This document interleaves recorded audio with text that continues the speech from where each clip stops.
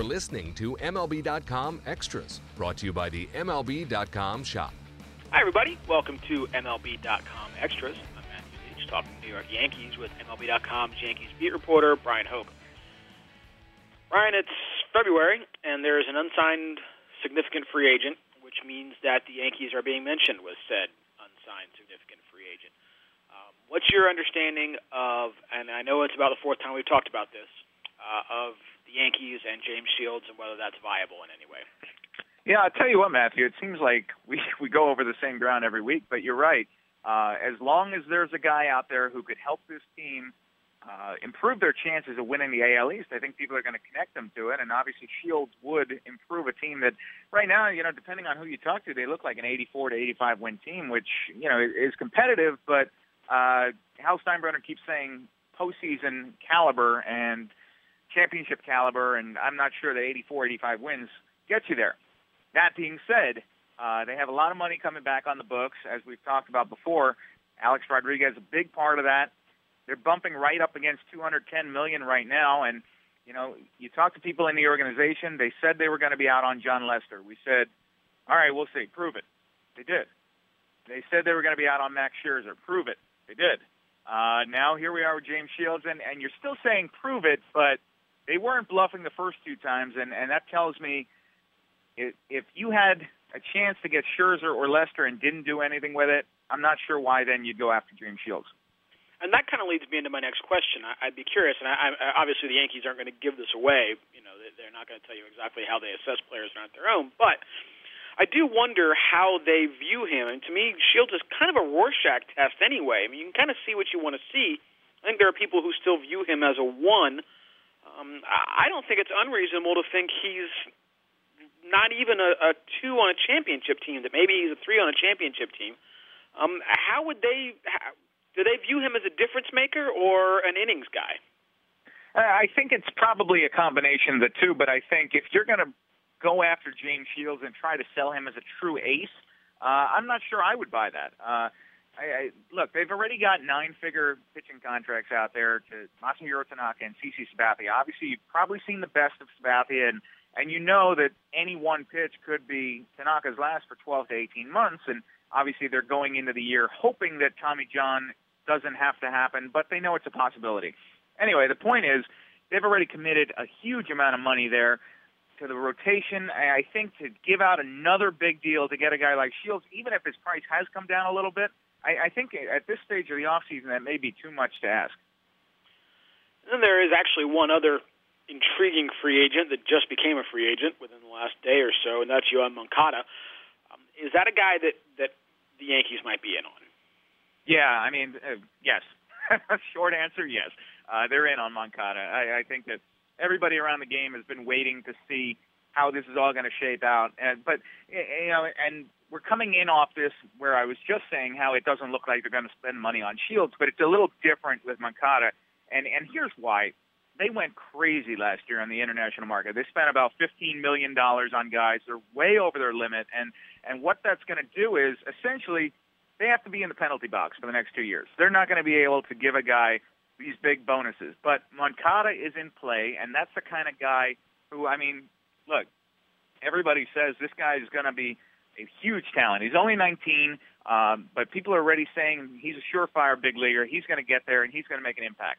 Okay, that's the kind of guy the Yankees need to put in their farm system, especially if he's not going to take too much development time. Look, the Yankee system has gotten better over the last couple of years. I know that everybody likes to say how the Yankees never developed their own prospects, and yeah, their opening day lineup this year, Brett Gardner's probably going to be the only homegrown guy. But I think this system is on the rise. They've committed to it, and obviously, look, Mark Newman on his way out the door last year in the scouting department, they've put a lot of money into that pipeline, and I think that Moncada could be the cherry on top. There's going to be competition for him, but I would expect to see the Yankees in it to the very end on him. Could you, because I'm not entirely sure even I understand it, and it's my job, which means I'm sure that there are plenty of fans who don't entirely understand it. As far as the bonus pool, those regulations, the penalties, where do they stand as far as what they could do, how that impacts what they would do now? Is it a situation where, because this counts against last year, you essentially just go ahead and get killed for this past year, and then worry about it next year, or how does that all kind of shake down? Yeah, I mean, they're going to get slammed on Moncada. In theory, let's say that it takes $40 million to sign this guy. They're going to pay a 100% penalty on top of that. So now you're talking about $80 million to bring this guy into the pipeline. But here's the thing is, for the next 2 years after the deadline, they're not going to be able to spend any more than $300,000 on a bonus for any player. And obviously that's not going to get you a guy like Moncada, especially, I mean, I'm throwing out crazy numbers here, but we're talking 30 to 40 million to bring this guy in. So, I think that it's the kind of guy that if the Yankees want to push all their chips in, they know already that they know what the future is going to hold. They know they have to cool their jets for the next 2 years. You might as well just go all in and finish it off here. And really has been a crazy signing period, and they're trying to take advantage of the way the system is set up. Right. There's sort of there is this odd kind of setup where once you go in on a year, you may as well really go in on a year. I mean, is that sort of an accurate way to look at it? Yeah, that's what I would say. I say, well, look, you're already over the line. You're in the penalty box. To use a hockey analogy, why not just get the 5 minutes for fighting on top of it? Fair enough. And then you wrote last night, not really an analytical look, but touched on one of the big issues that I think a lot of people are wondering about as the 2015 Yankees start taking shape, and that is what they're going to do in the ninth inning. It seems like they've got about three options. I find it very hard to believe that Joe Girardi gets really creative and chooses option C and mixes and matches, but where do you think they are at as far as determining who pitches the ninth and how they deploy those two guys at the back of the bullpen?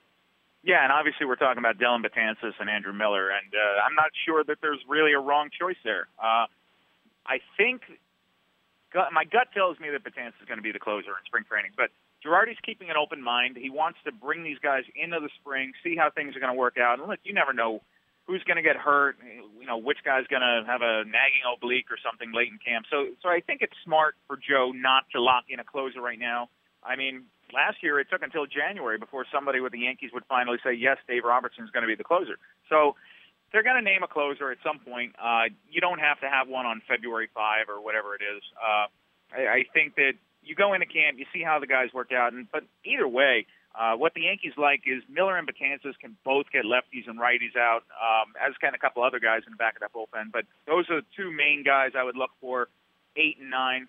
And the one thing I would think about, and Betances talked a little bit about it this week, is one of his big strengths last year was that he was able to get multiple innings. He could get 4 or more outs, and he was dominant doing it. I mean, look at his stat line. But I think that if you're going to have a set closer, does that necessarily limit him to only the ninth inning? You want him to only come in for a clean ninth inning, or can you bring him in with 2 outs in the eighth or 1 out in the eighth? Maybe it doesn't wind up being a problem because you have a dominant guy to handle the eighth in Miller. But I think that no matter which way you go with it, the Yankees, the back of the bullpen is going to be definitely one of their strengths this year. And what they're trying to do is replicate what you saw with Kansas City last year, and maybe they have a good shot at doing that. This is almost certainly just me dreaming, but is there any chance they do something unconventional, even if it's as simple as having a closer who they're willing to go 4 or 5 outs with periodically, or is it pretty much set in stone that whoever it is, one guy is going to be 3 outs in the ninth and one guy is not? I think there's some freedom there. I think there's some wiggle room. And even last year, Girardi, especially toward the end of the year, would push Robertson and try to ask 4 or 5 outs from those guys. So I think that there's freedom there. I think it's just something in a situation where we're so used to how Mariano Rivera was handled. And really, look, he was an older closer. They wanted to try and save the bullets if they could. That didn't mean they wouldn't go to him for more in September and October. But for the most part, they were trying to limit Rivera to 3 outs. I feel like with Miller and Betances, you can ask a little bit more, and I expect that's what Girardi's going to do this year. All right. Well, Brian Hoke, thanks for taking some time to chat here on MLB.com Extras, and thanks everybody for listening. Visit the official online shop of Major League Baseball at MLB.com/shop for the largest selection of authentic caps, t-shirts, jerseys, hoodies, collectibles, and more. Get your gear straight from the source. The MLB.com shop.